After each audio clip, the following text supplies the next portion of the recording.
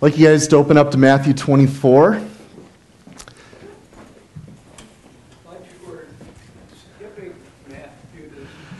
And put your finger in Hebrews chapter 1.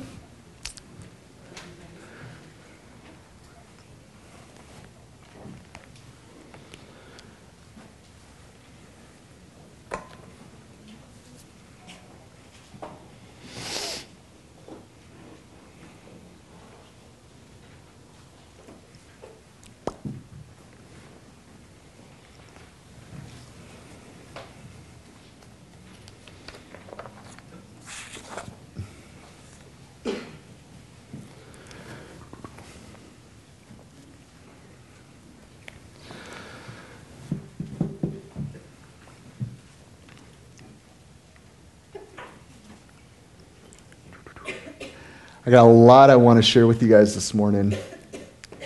But I feel like I just need to take a moment, Christian, just to lay down some foundation that's very important for us as believers. Okay? We absolutely believe that this is God's inspired word. This is the authority that speaks into our lives. It is what God has given to us. And the volume of this book is about who? It's all about Jesus, right? For the spirit of the testimony of Jesus, we're told, is a spirit of prophecy. I don't know if you guys know this or not, but this is the only religious book in the world that has fulfilled specific prophecy. The only one. In fact, about a quarter of your Bible, 27% of it, speaks into things that would take place in the future.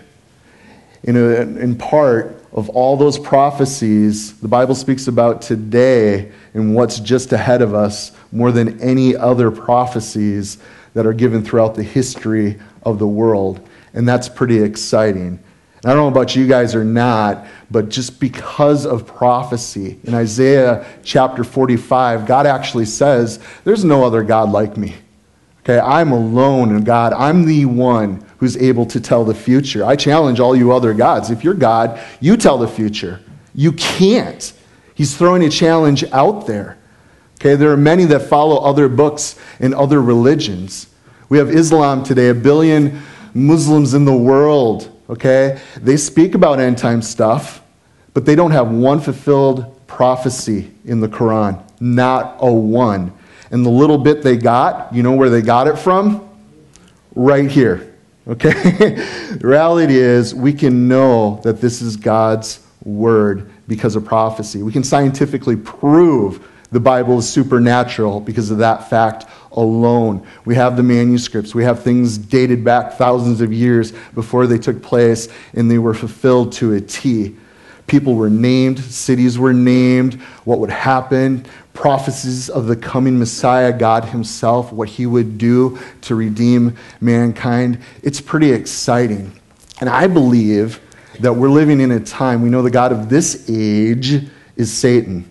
And he's having a heyday, and he knows his hour's getting late. Because I don't know if you guys know this or not, but Satan knows the word of God too.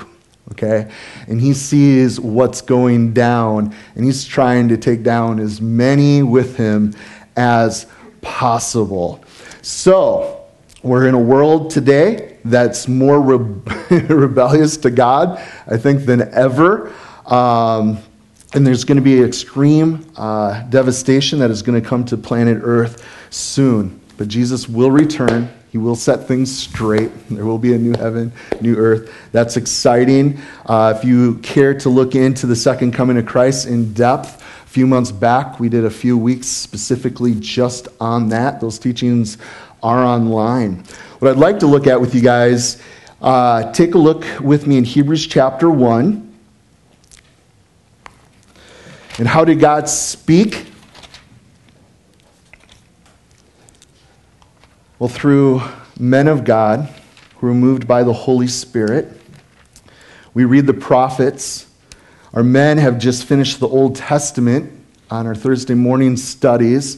We've been in the prophets for months. And it's been so neat because so much of what the prophets who lived thousands of years ago spoke pertaining to the coming Messiah of Jesus and what is actually going on right now, it's been fun. It's just been exciting. We find such hope. It's just like, yeah, God, you spoke this. You want us to know these things. Do you guys understand? God put this in his word because he wants us to know these things are going to come. Now, we have the prophets. We're told in verse 1 of Hebrews, it says, God, who at various times and various ways spoke in times past through the fathers by the prophets, has in these last days spoken to us by who? His Son, Jesus, whom he has appointed heir of all things, through whom he made the worlds. Jesus made the worlds. He is God. Okay, we know God himself alone knows the future. He is outside of time. That's why he's able to speak into, hey, this is what's going to happen. This is what I'm going to do. This is how I'm going to step into the world. And it's amazing that he spoke in times past by the prophets. It is amazing. This book is amazing. 66 different books. It's not really one book. 40 different authors. There's no contradictions.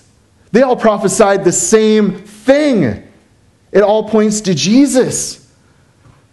You take another testament of Jesus Christ, maybe the Book of Mormon, and you try to put it in with these other 66 books, guess what? We have contradictions. We have problems because that's a false God. Okay, this book is set apart. God has spoken to us, and he's spoken to us in these last days through Jesus Christ. It is all about him. It's all pointing to him. Now, I want to specifically talk with you guys today about the last days, okay? And I think we need to define that a little bit before we jump into that, okay? We're told in Acts chapter 2, verse 17, that he would pour out his Spirit on all flesh in the last days. Okay, that's a fulfillment of Joel chapter 2, verse 28. So we have Jesus coming, speaking. Okay, he's done this thing. We are born again of what? The Spirit of God. Okay? We know that the Spirit of God is doing what right now throughout the whole world? Convicting them of sin and of righteousness, of judgment. That's what he is doing. He's pouring out his Spirit. There's no one that has an excuse. Well, what if they haven't heard over there in Africa? Well, guess what? God doesn't need us. He's calling us to fulfill the Great Commission, to go, but don't put God in a box. If he says that he is meeting with the whole world, convicting the whole world, convincing the whole world of truth, don't put my God in a box. We have a big God, and that's what he's saying he's doing, and he is. Man is without excuse, we're told in the scriptures. So the specific time, right now we have this general church age, okay? We read that in Acts. That's what's going on. Also, there's a specific time of end days, or the last days itself. Let's take a read here in Matthew chapter 24. Look at verse 7. This is going to take place in the last days, and this is Jesus speaking. He tells us that for nations will rise against nation, and kingdom against kingdom. And there will be famines, pestilences, earthquakes in various places. All these are the beginning of sorrows. So he's speaking about the last days here. Turn to 2 Timothy with me, chapter 3. We know from 1 Timothy chapter 4, verse 1, that there's going to be a great apostasy in the last days. We definitely see that. And then we read in 2 Timothy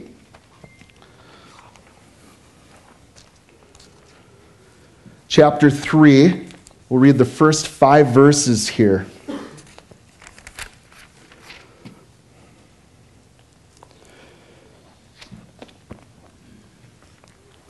Paul, under the inspiration of the Holy Spirit, is writing to Timothy, and he tells him this in chapter 3, but know this, you should know this, that in the last days perilous times will come.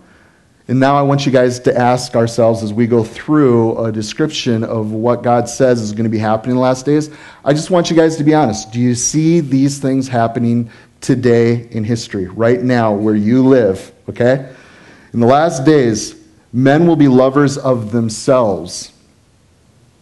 How many of you guys have taken a selfie in the last week? Okay.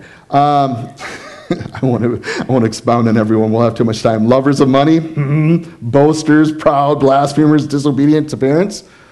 You know, I know your kids aren't disobedient, but you can come hang out at the Churchill house for a little while. Unthankful, unholy. I'm just kidding. My kids aren't that bad. But anyways, unholy, unloving, unforgiving, slanderers, without self-control, brutal, despisers of good, traitors, headstrong, haughty, lovers of pleasure rather than lovers of God, having a form of godliness. There is a whole spirituality out there today, okay? Even within the church, okay? But are we really loving God more than ourselves? Lovers rather than lovers of God. And then verse 5 says, having this form of godliness and denying its power in this, and from such people we should turn away. So this is what the Spirit of God is expressly saying will take place in the last days. Well, this is definitely happening right now. We also see in 2 Peter chapter 3, verse 3, that in the last days there will be scoffers concerning God's prophetic word. Okay? I talk with Christians. Most of the church, I want you guys to get this.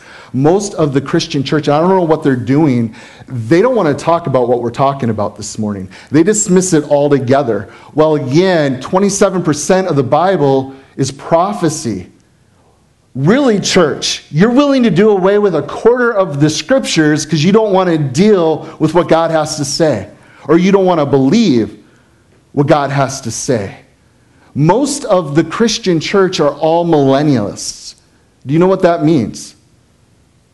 A millennialist, I believe, because I take the Word of God literally, okay, I'm a pre-tribulationist, I believe that Jesus is going to come back. That is a doctrine we can't deny as the church. It is very clear. Jesus said he's going to come again. Do we believe him? Absolutely. But there's a lot of the church that don't believe that he's going to come back and do what he said he's going to do. He said he's going to come and rule and reign. The government will be upon his shoulders. That's not happening right now. And he says it's going to be literally 1,000 years long.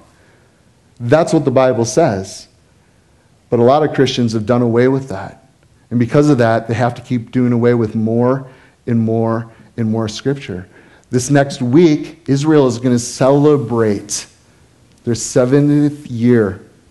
God resurrected them. They're back in the land, guys. That is exciting. We are living in a time that the Bible speaks of so much. It is all over Scripture that God promised to bring them back. But a lot of these all-millennialists, they've bought into this replacement theology that God's done with Israel and the church is replaced. We are the spiritual Israel, and we're in the millennium right now, and Jesus is ruling and reigning. Well, it sure doesn't look like it according to what I read when I read the Bible literally. That's why it's important, guys, that we rightly divide the word of truth. This is why it's important to take a morning like this and consider these things in Scripture, especially as we're seeing things happening right before our eyes. Now, sometimes the latter days in the Scriptures is also called later years. Okay, we see that in Ezekiel 38, verse 8, and Daniel chapter 2, verse 28. And if you guys really want to unlock some neat things concerning the last days, the prophet Daniel, I think, is one of the most clearest, speaking about what's going to go down right before the tribulation takes place. Now, question, how do we know that we're in the last days? Well, the Bible very clearly lays out events that will take place before the second coming of Christ. I don't like sensationalizing Scripture, like, oh, look what's happening over here in the Middle East, or did you see what was on the news last night? Man, this is being Bible prophecy fulfilled, okay? I like looking at prophecy and looking back what actually has already happened, and we can point back and say, look, that's prophecy that is fulfilled. Okay, we're seeing a stage being set, but I've sat in a lot of prophecy conferences and heard from a lot of prophecy teachers who said, look, this is a direct fulfillment. This is happening, and this is what's going to go down, but it didn't go down the way they said it was going to go down. Okay? They have a right heart. They take the Word of God seriously. They take prophecy seriously. But I don't like sensationalizing Scripture unless God speaks to it specifically. Okay? I like looking and saying, hey, this has already happened. So that's what I want to do with you guys this morning. And the thing that's fun is we're living in a very unique time where Bible prophecy is being fulfilled, has been crazily fulfilled in the last 100 years. So one of the problems today is when we talk about prophecy, there's this newspaper exegesis that takes, any reading of major events that are taking place, and they want to put it all into Bible prophecy. And we can't do that, okay? Because there's specific things that Jesus has outlined for us in fulfilling prophecy. Only if the current events fit the Scriptures perfectly. I mean, perfectly. Not like, oh, here's part of it. You guys know last year with all the blood moons, Joel, man, I saw the Christian church just blow up. Books were being written, and I'm sitting here, well, you guys know me, I like context. If we're going to look at prophecy about this, what's around that prophecy? Does it fit perfectly? No. And I had to tell my Christian friends, no, this is not the fulfillment of it, because these other things have to happen together, and it's not. This is not it. And we know that isn't, because guess what? We're still here. Okay? So Jesus is coming again for his church at any moment. This will happen before the tribulation period. Also, the world stage, it has been set for in a certain way. Okay, it's really fun to consider it. It's set up for the tribulation, okay, that it actually can take place. And the Bible predicts these pre-tribulational events will lead to the beginning of this great tribulation period that will begin with the coming world leader, which we read about, the Antichrist. He's going to come on the scene. He will confirm a covenant with the nations, right, for 7 years. Daniel chapter 9, verse 27. We're looking forward to that. I had a conversation yesterday with somebody just how that is possible. We are in a place in the world, we're looking for peace. Okay, we're scared, more nukes. We're doing this. People are, in a place of looking to anybody, okay, to save them.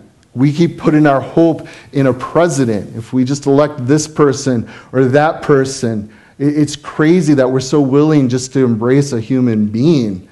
So for a person to come on the scene, the Antichrist, and say, hey, I got the solution. I can make everything better. That's what's going to happen. And I think the world's ready for that. Okay? Who's going to make peace for us?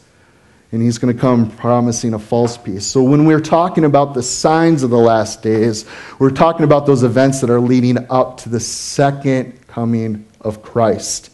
Not the rapture of the church. You guys understand that? This is talking up to when Jesus is going to come again. The rapture has no signs. It's going to be imminent at any time, at any moment. This event could happen right now. Or right now.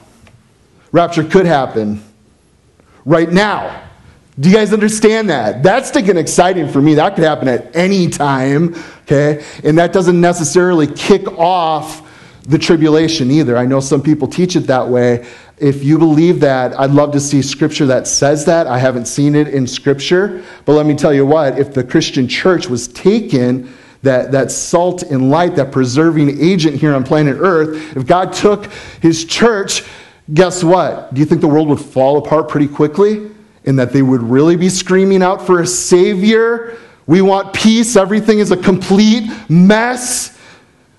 We're all sons of Satan. That's all that's left here on earth. And we're just evil and everything's falling apart. Somebody save us. And that's why I think they'll embrace the Antichrist. But we don't know. Will that be a week later, a year later, 10 years? We're not sure.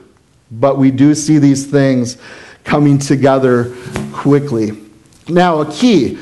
When you see the signs of the second coming, you will get excited because you know the rapture is much closer. And again, if we're looking at Matthew chapter 24, I want you guys to catch this. We'll start looking at world wars, okay? World War I and World War II specifically, but I want to read the first 8 verses to get our context here. It says, Jesus went out And he departed from the temple. And his disciples came to show him the buildings of the temple. Don't you guys think that's weird? Do you think they already knew the temple was there? How many times have they been there? What's going on? I think the Holy Spirit actually moved the disciples to ask the questions that they ask here. Okay? Because I don't think these, and I'm thankful. I am so thankful that this is in Scripture. Okay? And the Holy Spirit, I really believed, moved them to ask. And Jesus said to them, do you see all these things? Assuredly, I say to you, not one stone shall be left upon another that shall not be thrown down. That's pretty cool. Now, as he sat on the Mount of Olives, the disciples came to him privately then and said, hey, tell us when these things will be, and what will be the sign of your coming. And I think this is really, because I don't know why they would even ask this question. That's why I think the Holy Spirit really moved the disciples in asking this question. And when is the end of the age? I mean, that's very specific. That's for you and I. And then Jesus answers them in verse 4 and said, take heed that no one deceives you. For many will come in my name, saying, I am the Christ, and will deceive many. And you will hear of wars, rumors of wars. See that you are not troubled. God doesn't want our hearts to be troubled with these things. He loves, as we see these things shaken down, as a Christian, I'm excited about what's happening in the world. Because I know I'm getting closer to getting home. I know Jesus is going to be coming soon, and that's what this world needs. Okay? Don't be troubled. Don't let your heart be troubled when you see these things come to pass. But the end is not yet, he tells us. He tells us, for nation will rise against nation and kingdom against kingdom. There will be famines, pestilences, and earthquakes in various places, and all these things are the beginning of sorrows. So Jesus predicts in verse 1 and 2 here the destruction of the temple. I mean, this is the greatest building probably on the planet at the time. Okay, it was everything to the Jew. This is where we come to worship. This is where we meet with God. Look what we have built. It's beautiful. It's laced with gold everywhere, right? And he tells them, hey, not one stone is going to be left upon another. And we know that the temple was destroyed, a few decades later, just like Jesus said it would be. In 70 AD, General Titus comes in. It's a fulfillment of Daniel chapter 9, verse 26. It happened, guys. Every stone was toppled. The temple caught on fire. Okay? They were at war, and all the gold melted into the stones. And Titus said, hey, break them all apart, get all the gold out. Not one stone left upon another. Prophecy fulfilled perfectly. And then the disciples' question that comes up in verse 3, when shall these things be? So the question is, what things? That's what we have to ask. Well, the destruction of the temple, that's the context here. What are you talking about? You guys can jot down the Gospel of Luke chapter 21, verses 12 to 24. Also speak to this. And what shall be the sign of your coming? Is the next question. And then, what is the end of the world?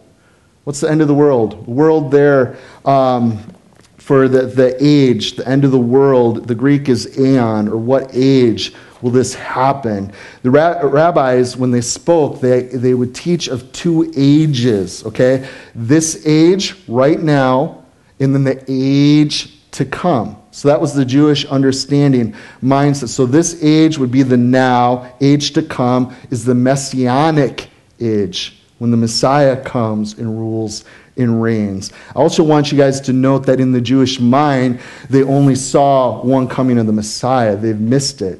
And that's why they're very confused when it comes to Bible prophecy. And it was to be established when the Messiah would come, he would establish at that time his earthly kingdom, and he would rule from the throne of David. Okay, and we see those prophecies all through Psalms. Psalm 132 is one of the big ones, verses 11 and 12. We see that in Isaiah chapter 9, verse 7. You guys know that scripture. If you're unfamiliar with it, the prophet Jeremiah chapter 32 and 33 speak all in to the Messiah ruling and reigning from the throne of David. It's all over scripture that he was going to do this. It's a fun study Do it on your own, okay? But Jesus is talking here about the temple being destroyed that they thought would be the end of the age. Thus, they were asking Jesus for a sign of the end of the age. Now, non-signs, okay, verses 4 through 6 here. He goes through, and the first one he names is false messiahs. Okay, I got a huge list here. I'm not going to have time to go through this, but just last month, I think it was 25 years from David Koresh. You guys remember all that crazy in the early 90s? You know, I just can't believe that people followed that nut job. And people still do that. In North America alone, there are over 1,500 self-prescribed Christs. Okay? You're nuts. You're not the Messiah. But the crazier part that people actually follow these people is their disciples. That's the crazy part, guys. So it is definitely happening. We've seen it throughout history. More and more people are coming up. Anyways, false messiahs, you guys can do research on that. Wars, rumors of wars. So there's going to be local and regional wars are not a sign of the last days. That's just a part of this age. Do you guys understand that? Okay. 9/11. Okay, that was just a regional thing. U.S. war in Iraq. Okay, and Afghanistan, and the list can go on and on. Those are just regional things, localized wars. It's not all nations, okay, coming against each other, but the end is not yet. So he says in verses 7 and 8 that there would be, the signs of the end of the age would be world wars. So for nation shall rise against nation and kingdom against kingdom. So this word nation, it's cool in the Greek, ethnos or ethnic, tribe, every people group, every nation. It's used 164 times in Scripture. 93 times it's used as Gentile, 64 is nation, 5 is heathen, 2 is people. And then the kingdom, basileia, it's the royal power or the dominion, the rule, the territory subject to the king. So the Hebrew idiom here for you and I would be, this would be for world war, right? All people. The Jews expressed the scope of the war by using these Hebrew idioms. Now we see in Scripture different wars. There was a civil war that's read about in Israel and Judah.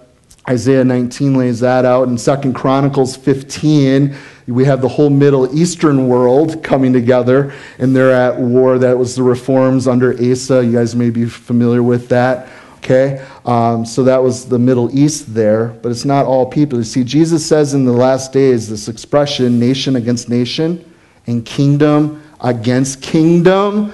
It was a Jewish idiom for a world conflict preceding the coming of the Messiah.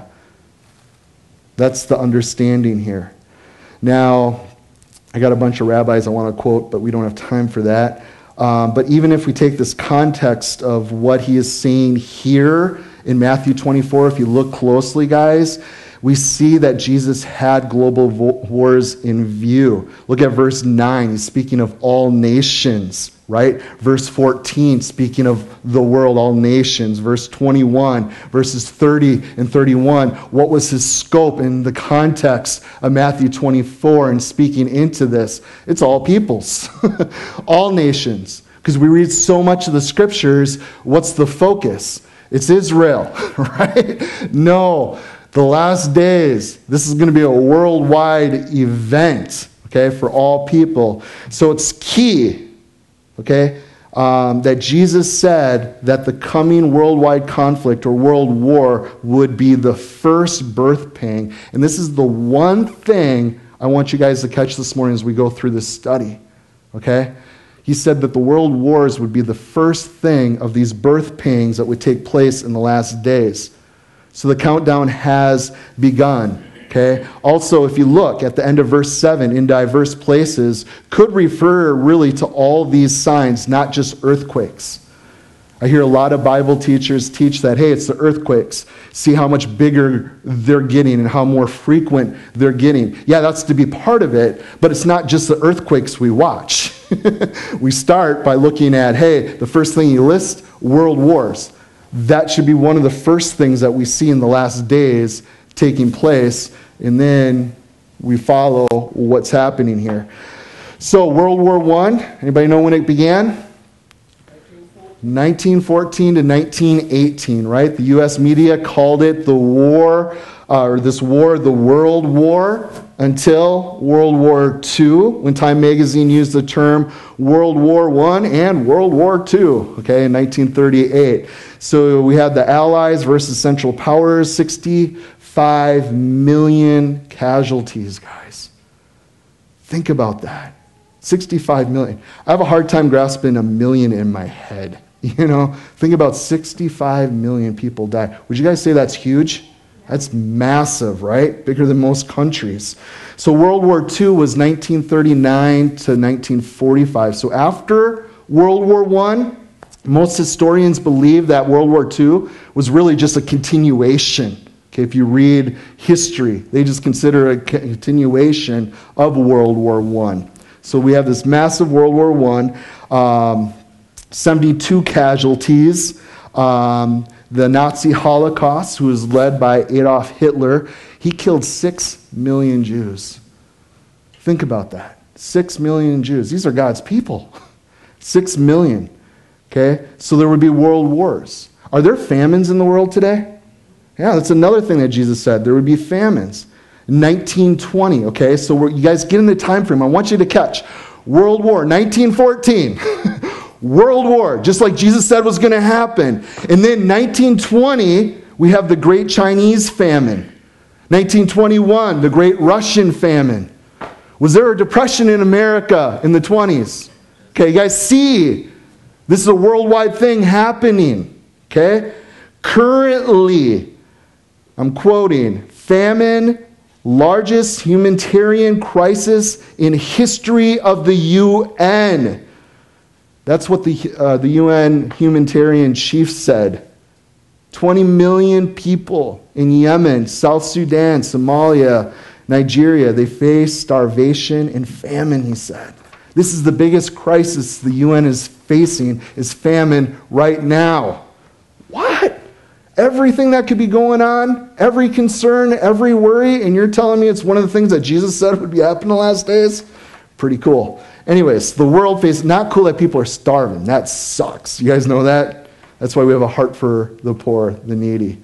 Anyways, the world faces the largest humanitarian crisis, he also says, since the United Nations was founded in 1945, okay, with more than 20 million people in 4 countries at risk of starvation and famine. He also said that. It's the biggest one since they even began in 45.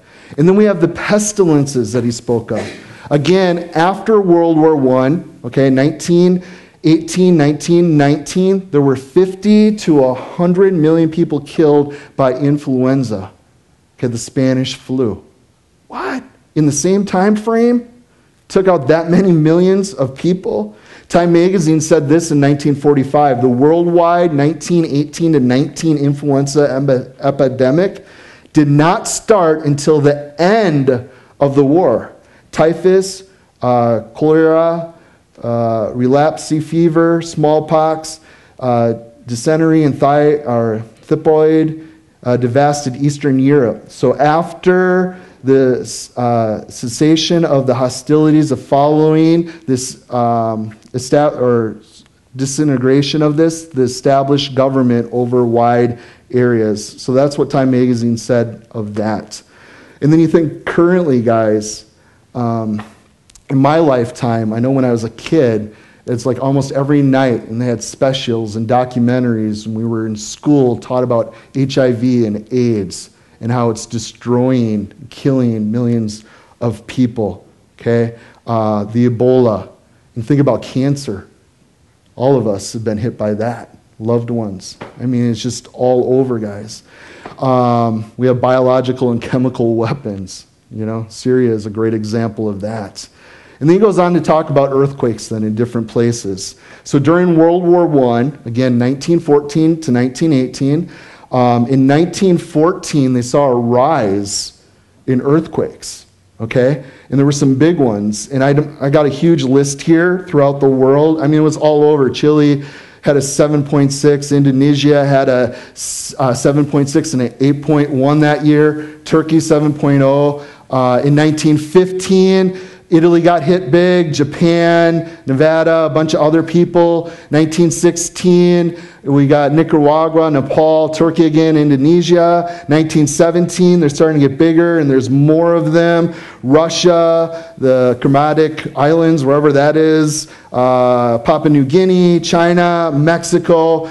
But anyways, the list keeps going on, and it's just more and more big earthquakes. Again, just like Jesus said, this will be the beginning of sorrows. World war, famine like crazy, crazy pestilences, earthquakes like crazy. But I want you to talk currently. Since World War I and World War II, there has been increasing frequency of these 8+. You guys know when an earthquake gets bigger than 8+ and stuff? That's massive, okay? The magnitude of these earthquakes worldwide. Catch this. If you're good with numbers, you'll grasp and see the significance of how cool this is. But from 32 AD to 1999, okay, they estimated there were 4 in that amount of years. 4 over 8 point, okay? So that would be 0.00004, okay? 0.004 a year on average. Barely. Probably not going to happen, right? And then from 1000 to 1799, so an 18-year period now, 800-year period, there were 19. So we moved up quite a bit. It's now 0.03, okay? And then from 1800 to 1899, so just that 100-year period in there, they had 12. So that would work out to about 0.13. So there was a little bit of a rise. But then 1900 to 1999, so this is when the World War took place. This is when we see all these things happening that Jesus is speaking about. There's been 69. Guys, you go from 0.13 to the next 100 years, and you're looking at 0.69 of these massive earthquakes. Would you guys say that's a huge rise? That's crazy. You know, if you specifically look at 1900 to 1913, there were 7. Okay, got up to 0.53 just in that short time period. Then 1914 to 1918, there were 5. During that time, specifically during the World Wars, that would have been 1.25 a year. It's not point anything now. It's 1.23 a year. 1939 to 45, it went up to 8 during that time, 1.33. Now, currently, guys, 2000 to 2009, there were 13, 1.3 again. 2010 to 2015, there was 8, so just in 5 years, that's up to 1.6. Would you guys say that is radically changing? We go from a 0.0004 to 1.6 a year. So worldwide, guys, this surge in great earthquakes has been seen in the past 10 years. Jump online, look at it for yourself, guys. They're happening all over, and they're getting bigger and bigger. So between 2004 and 2014, 18 earthquakes with the magnitude of 8 or greater rattled these subduction zones in the globe. That's an increase of 265% over the average rate of the previous century. 265% higher, guys. Wow. That's amazing. We saw 71 great quakes during that time. I got a bunch of quotes from some different geophysicists that I do not have time to share. But I also want you guys to note, a lot of people are into this global warming stuff. Do you guys know that the global flood that's recorded for us in Genesis, okay, speaks into radical change, and we have all these crazy polar caps as a result of that, but they're now melting, right? Which scientists actually are saying that's probably the biggest cause to these greater earthquakes. And I just think it's cool because it's just fulfilling Jesus' prophecy. I don't care how it's happening. I don't care how God knows it was going to go down and work out that way. It's just cool. It's happening just like Jesus said. Hey, these things will begin to happen. And when you see these things begin to happen, hey, these are the beginning of sorrows. You will know that it's the last days. Exciting stuff. So, let's talk about the effects real quick of the world wars. There was the establishment as a result of the world wars. We have the European Union, 1951. Europe at that time, you guys know it was in ruins. It was just thrashed. Redrawing lines, borders for Europe during that time. It was the end of any European imperialism. It was a catalyst really towards globalization. Okay? The political, cultural, the social order was drastically changed in Europe as a result of the world wars. Also in Asia, in Africa, things radically changed because of it. In areas outside of the war itself were affected big time too. So new countries were formed, old ones were abolished, international organizations were established, and many new and old ideologies took a very firm hold in the mind of people because of these world wars. Okay? Thinking radically changed. Also, we had the establishment of global organizations as a result of these wars. We all hear of the UN, right? Okay, 1945. They came together because of the world wars. We had the World Bank.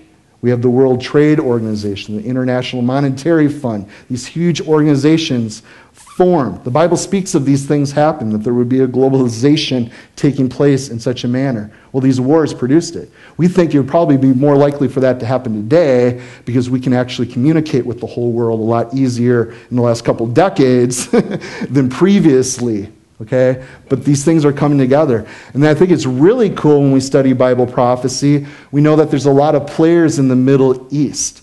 And do you guys know that before the world wars, there was no real establishment in the Middle East? Okay? Iran was founded in 1906 and then again in 1979.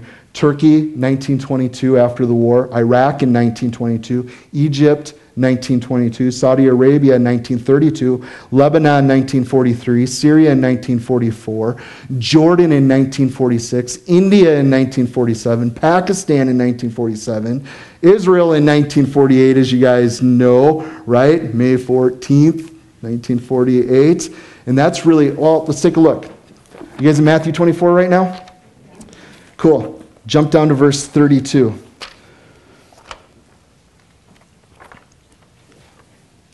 I love these scriptures.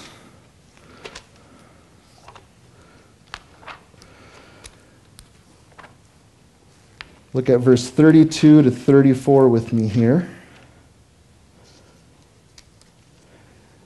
Jesus is speaking about the fig tree parable here, which is speaking of Israel. Look at verse 32. Now learn this parable from the fig tree.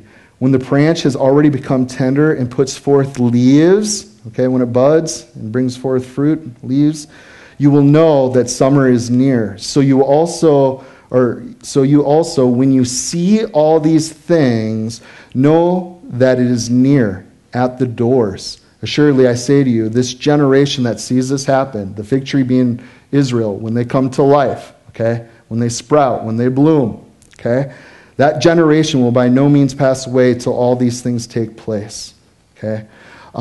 So Jesus there is specifically speaking, hey, you need to watch. When you see Israel, the fig tree blossom once again, you need to know it's near, okay? And that generation, they will see it. That generation that sees that happen, okay? I don't know if we have any in here who was born in 1948 or earlier. Go figure. A few. So, but think about that, guys. It's awesome. We see this happening. All these countries in the Middle East being established. Communist takeover of China and Eastern Europe took place. It was the beginning of the Cold War. There's a lot of technological advancements that has taken place from there. There's definitely a fear today of weapons of mass destruction. I talked with somebody last night about nuclear stuff going on. I don't know. I think we have enough TNT to blow up the planet like 1,000 times over. I don't know why we need more, but that's what they do.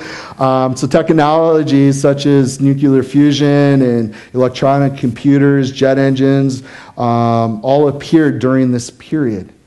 Think about that. During this period, it makes me think. You can jot down Daniel chapter 12, verse 4. Okay? But you, Daniel, shut up the words and seal up the book of this prophecy. Okay? Even to the time of the end, when many shall run to and fro. Okay? We see that happening in the world. I could jump on a plane and be across the world in half a day. It's awesome. Anyways, in knowledge shall be increased. So God spoke to Daniel like, hey, the words of these prophecies, which are end time prophecies, last day prophecies, close them up.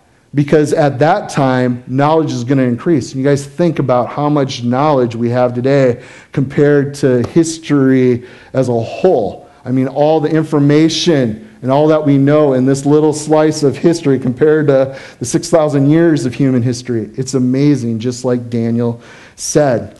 Also, we see the reestablishment of the nation of Israel. And I'm really excited about this. Jerusalem was liberated in 1917. Yeah, 1917. I'll give a little background on this. Jerusalem was under the Muslim rule since 638 AD. Okay, so Jerusalem, Muslims were in control, but they're liberated in 1917 under General Allenby. The Battle of Jerusalem, it's called.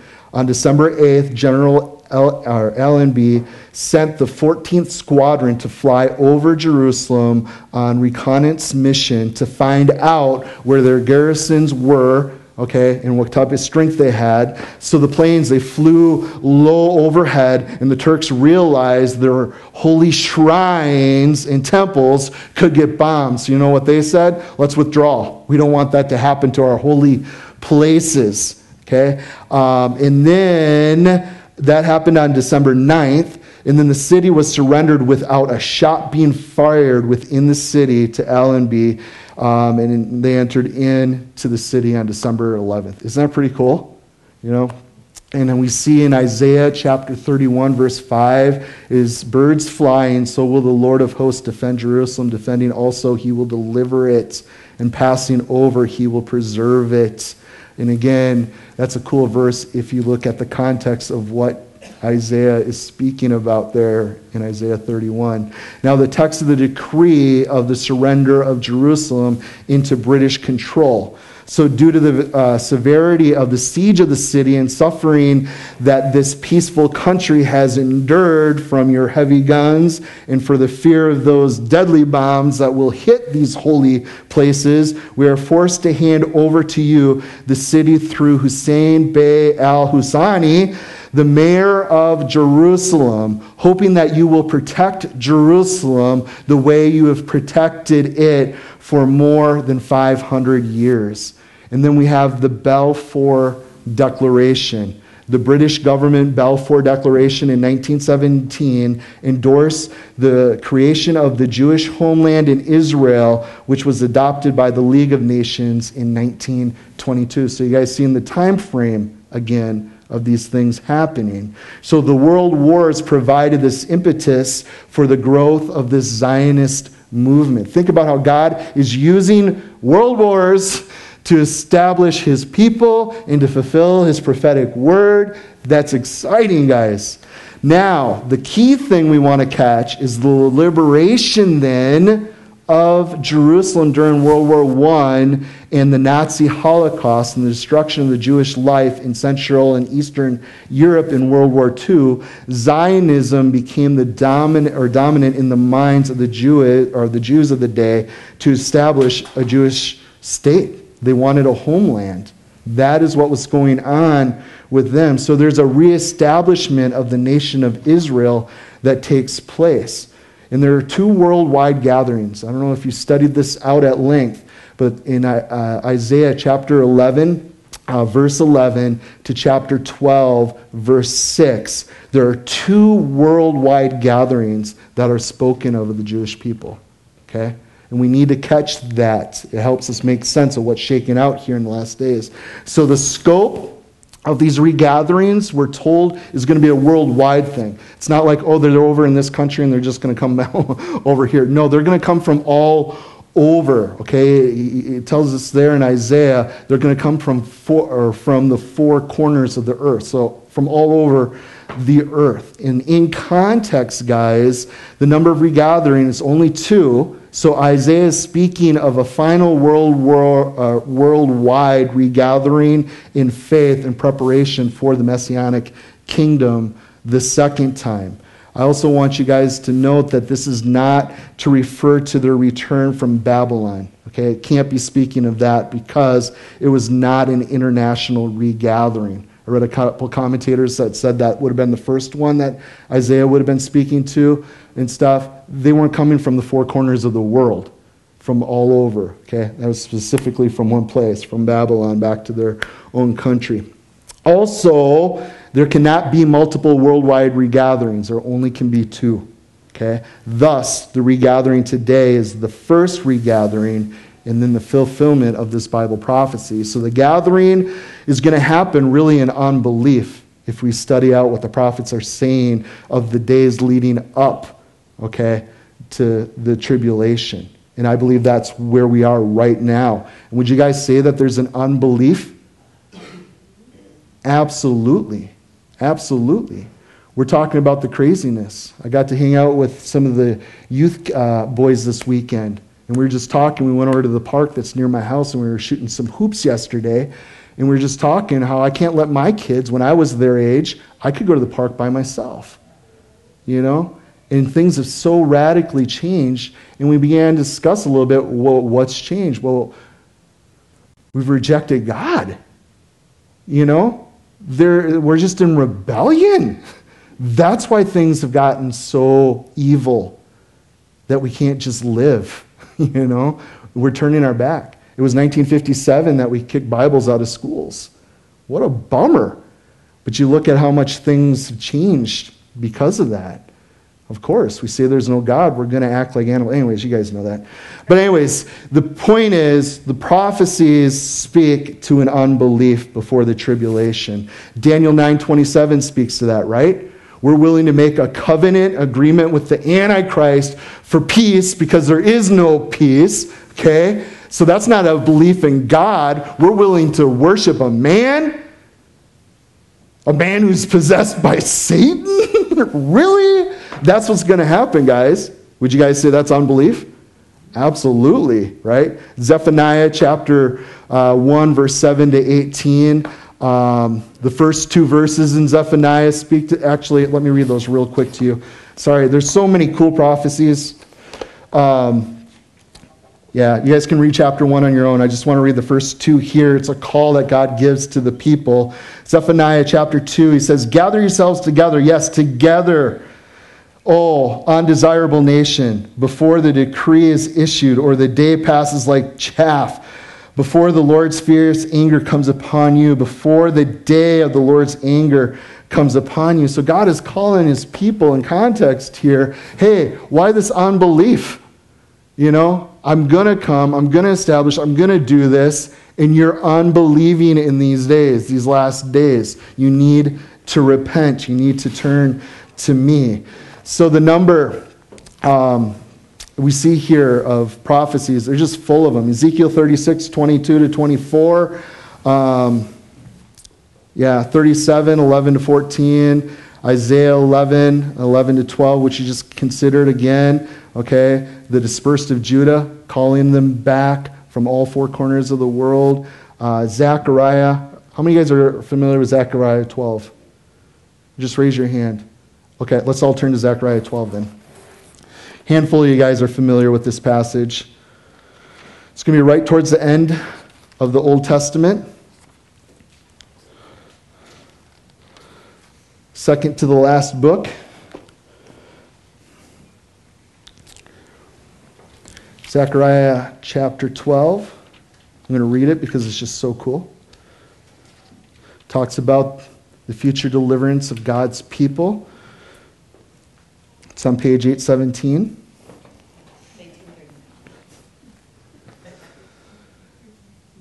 So, check this out. Zechariah 12. The burden of the word of the Lord against Israel. And this says the Lord, who stretches out the heavens and lays the foundations of the earth and forms the spirit of man within him. Behold, I will make Jerusalem a cup of drunkenness or trembling to all the surrounding peoples when they lay siege of Judah and Jerusalem. Okay? Has Jerusalem become a cup of trembling, guys? Absolutely. The UN says they spend more time on dealing with Israel and all the infighting and issues there, just this one little nation, than anything else that they do. It's crazy. And it shall happen that in that day that I will make Jerusalem a heavy stone for all peoples, and all who would heave it away surely will be cut to pieces, though the nations of the earth will be gathered against it. And really it is. There's one nation that stands with Israel consistently. You know who that is? U.S., right? Okay? There was a promise given, okay, prophetically. The prophetic word is found. You guys understand how cool the Bible is, prophetically speaking? All the way back in Genesis 12. Wasn't God speaking to Abraham prophetically? Through you, the Messiah will come and be a blessing to all peoples. That was a promise. All peoples through his seed, prophetically speaking. Why did I bring up Abraham, though? I don't remember now. It's just cool. Anyways, all nations. Oh, yeah, the Abraham. And those who bless you, Israel, I will bless them. And those that curse you, I will curse. Why are we the most blessed nation in the world? I think there's only one reason. We've chosen to stand with Israel. But in the last days, all nations will turn aside. I know previous presidents promised that we would move our embassy to Jerusalem. Okay, it's cool that our current president actually did that. Okay, we had our previous president was the first president in our history to threaten Israel. We will turn against them because what does the Bible say? All nations, and that's the way we're going, guys. It will happen. But I believe that God's extended mercy upon us in grace. I think this is one of the reasons why. But the second we turn, watch, guys. Anyways, what verse are we in? 4. Sorry, I got my little print Bible. Okay, and in that day, says the Lord, I will strike every horse with confusion, the rider with madness, and I will open the eyes of the house of Judah, and I will strike every horse and the peoples with blindness, and the governors of Judah shall say in their heart, the inhabitant of Jerusalem are my strength, and in the Lord of hosts, their God. And in that day I will make the governors of Judah like a fire pan, and in a woodpile, and like furious torch in the sheaves, and they shall devour all the surrounding peoples on the right hand and on the left. But Jerusalem shall be inhabited again in her own place. Jerusalem. Isn't that cool? And then the Lord will save the tents of Judah first, in the glory of the house of David, in the glory of the inhabitants of Jerusalem. And they shall become greater than that of Judah. In that day, the Lord will defend the inhabitants of Jerusalem, the one who is feeble among them in that day, like David, and the house of David shall be like God, like the angel of the Lord before them. And it shall be in that day that I will seek to destroy all the nations that come against her. And now catch this, verse 10. And I will pour on the house of David and on the inhabitants of Jerusalem the spirit of grace and supplication. Isn't that so cool? And then they will look upon me. This is God speaking, right? They will look upon me whom they pierced. What? Show this to your Jewish friends. When was your God pierced? Okay, right? Yes, they will mourn for him as one mourns for his only son, and grieve for him as one grieves for his firstborn. And in that day there shall be great mourning in Jerusalem, like the mourning of Hadad Raman in the plain of Megiddo. And in the land shall mourn every family by itself, and every family in the house of David itself, and their wives and themselves, and their families and their house, and Nathan by itself, and the wives by themselves. And it goes on, but the point is, they're finally going to see, oh wow, we missed it. Okay, the Antichrist is going to come on the scene. We know about the abomination of desolation. He's going to sacrifice there in the temple a pig, okay, on the altar. Daniel speaks into that. Their eyes are going to be open. And when Christ returns and stands on the Mount of Olives, okay, we were talking about earthquakes before. We're told in prophecy that it's going to split open wide. And there's a fault line that runs perfectly. And it's going to split in half, and he's going to stand there, and the Jews are finally going to see Jesus for who he is. Anyways, I got so much I want to share with you guys, and we're already out of time. Man. All right, here we go. I'm going to skip a bunch of stuff, but the point we need to see is there's going to be restoration in the land, okay? Big point. In the regathering, it's in faith. Okay, it's after tribulation. Something I also want you guys to catch as we consider these prophecies. Ezekiel 20, verse 33 to 38, and again Zephaniah 1 and 2. Okay, they were gathered out of wrath, and they're gathered for what? Wrath. And we've seen that happen. Okay, gathered out of wrath, Holocaust, gathered for wrath, the tribulation.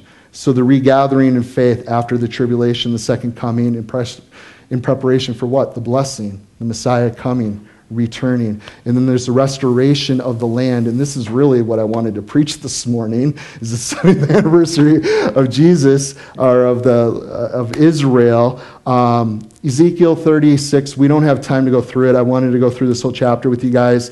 But just breaking it down real quick, it's the prophecy of the land of Israel, the first 15 verses. You guys can read that later. God's angry because the land was made desolate by the nations that were inhabiting Israel. That would be the context of it. The nations also around Israel will bear their shame because God is going to restore it for his people. We see that in verses 6 to 15. Jot down Isaiah chapter 27, verse 6. Israel shall blossom, a bud, okay, and will fill the world with fruit. They're one of the lead exporters in the world. They were desolate, desert, fulfillment right there. Okay, Ezekiel speaks into that. Explanation of the diaspora, verses 16 to 21. Prophecy of the house of Israel then, if you jump all the way down to verse 22 to 38. So there's a restoration of the nation, okay? And he does it for his name's sake. Also a promise of regeneration of the nation. And then if you get in to chapter 37, you see the resurrection of the nation of Israel. You guys have read, we don't have time to read it, but it's where it speaks about the valley of dry bones. You guys familiar with that? Right? Okay, yeah, that's exactly what Jerusalem, Israel was. It was dry, it was dead, okay? Going to call them out of their graves. So this prophecy of the first restoration in unbelief, these dry bones, and then this, it goes on to talk about him taking them from the grave in verses 11 to 14 to bring them back to the land. Now, if you guys can just hold on for 5 minutes, I want to give a little bit of history because this is what I've studied mostly this week. This is the part that I've dove into. During World War II, okay, so 1939 to 45, the Nazi regime deliberately carried out systematic plans to liquidate the Jewish community of Europe, okay, in the course of which some 6 million Jews, including 1.5 million kids during this time, they were children too, that were killed, murdered, I should say. As the Nazi army swept through Europe, Jews were savagely persecuting, subjecting, torturing, humiliation, herded these people into ghettos. Any attempts of armed resistance led to harsher measures for people. And from these ghettos, they would transport these Jews to concentration camps where a fortunate few maybe got the opportunity to work hard labor instead of being killed. But most were just shot, mass executions, or put to death in those gas chambers. Not many managed to escape. Some fled to other countries. A few joined the partisans, and others were hidden by non-Jews who did not at risk of their own lives. So consequently, only 1/3, including those who had left Europe before the war, survived out of that population of almost 9 million. Think about that.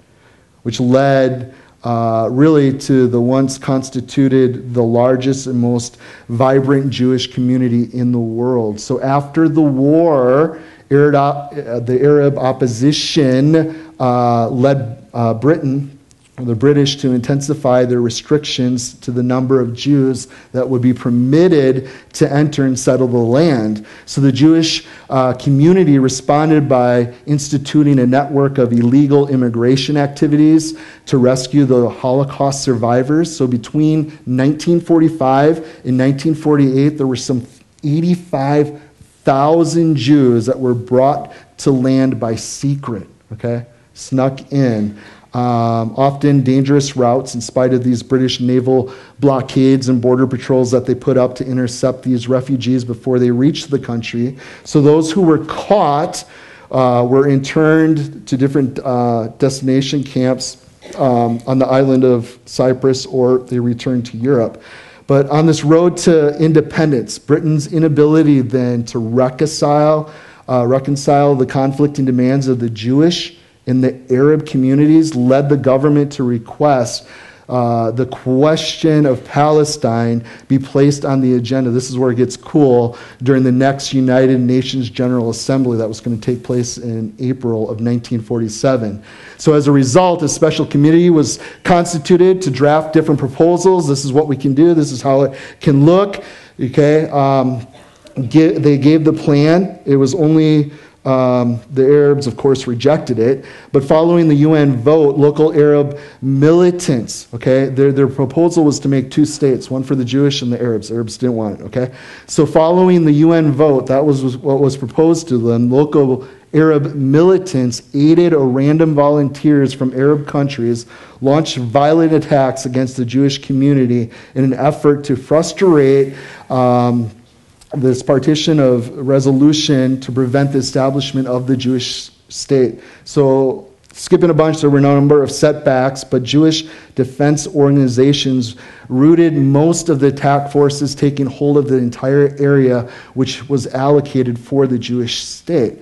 Thus, the resurrection of the state of Israel on May 14th of 1948. Okay, so that's kind of how that came about. So on that day, which the British mandate over the Palestine expired, the Jewish People's Council gathered in Tel Aviv Museum, and they approved the following proclamation declaring the establishment of the state of Israel. So the new state was recognized that night by us, the United States, and then 3 days later, the USSR. Okay, so in the text, you guys go read it online. It's really good. The Declaration of Establishment of the State of Israel. Check it out. It's a fun read. I don't have time to share on it.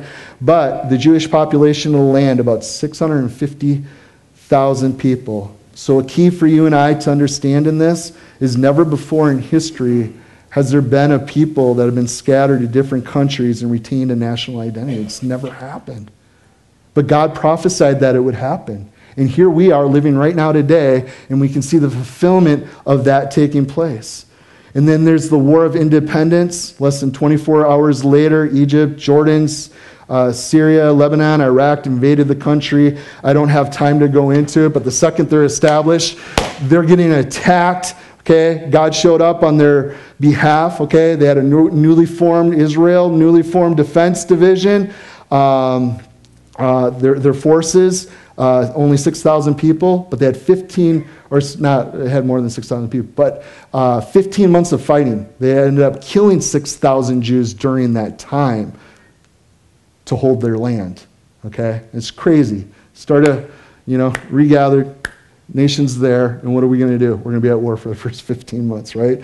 So during the first month of then 1949, direct negotiations were conducted by the UN to negotiate things to bring a solution to the fighting. So I'm skipping a lot, but anyways, it's really cool to see how their independence came together here. And some 50,000 newcomers, mainly Holocaust survivors, shortly after the war, had come back to Israel immediately. And by the end of 1951, guys, there was 6,800 or 87,000 men, women, and children who arrived. Over 300,000 of them being refugees from Arab lands, which doubled the population. Do you guys see how quickly that happened?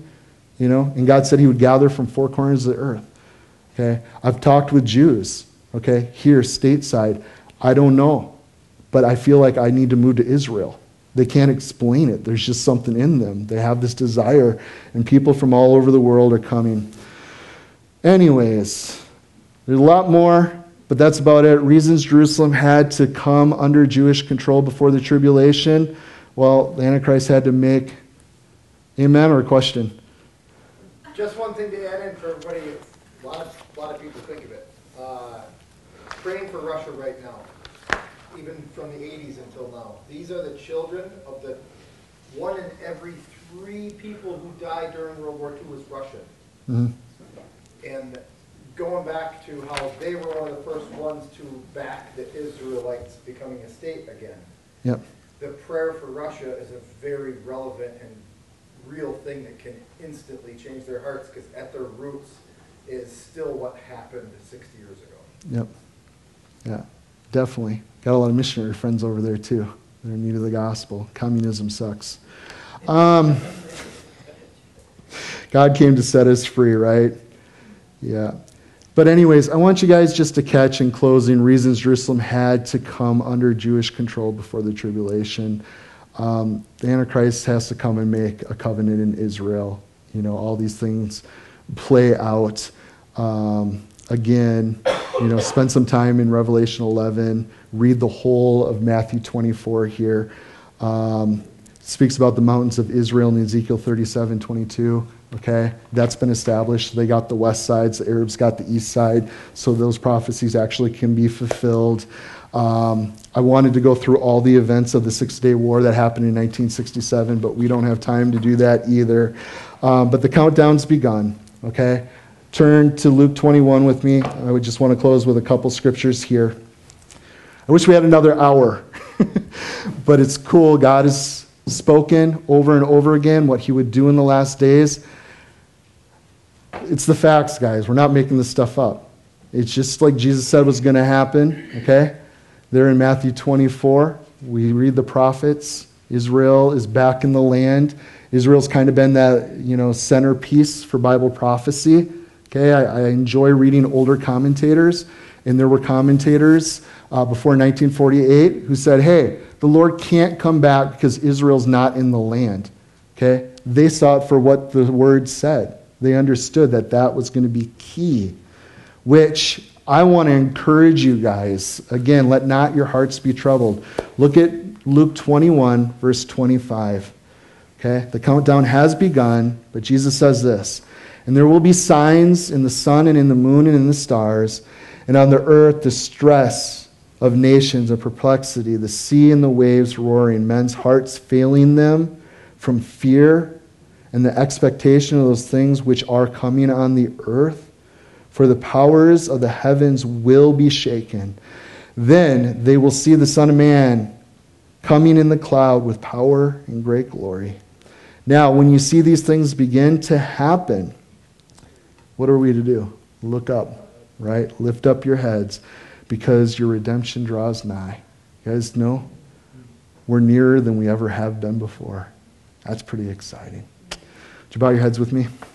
Father, we are thankful and grateful, God, that you are faithful. You're faithful to your word. God, we are so thankful for your prophetic word. God, you don't want our hearts to be troubled. Lord, we do see these things shaken out, and you've asked us to look to you. We want to do that well. We want our hearts to be stirred up. Father, this is a great hope we have as Christians. We know that you are coming again. We know the hour is getting late. We don't know how much time we exactly have. Lord, but in that hope, I pray for my brothers and sisters and myself that we would find a boldness to speak the truth, to share you with others, God, that we would find encouragement ourselves, Lord. We thank you so much for all that you're doing. And we do pray for Russia. We pray for the peace of Jerusalem. We just pray for all nations, all people, every tribe, tongue, and nation, that they would all, Father, come to you. As our brother read earlier, that every knee would bow. It's your name, Jesus. We're so thankful for your holy name. Come quickly, we ask in your name. Amen? Amen. Amen.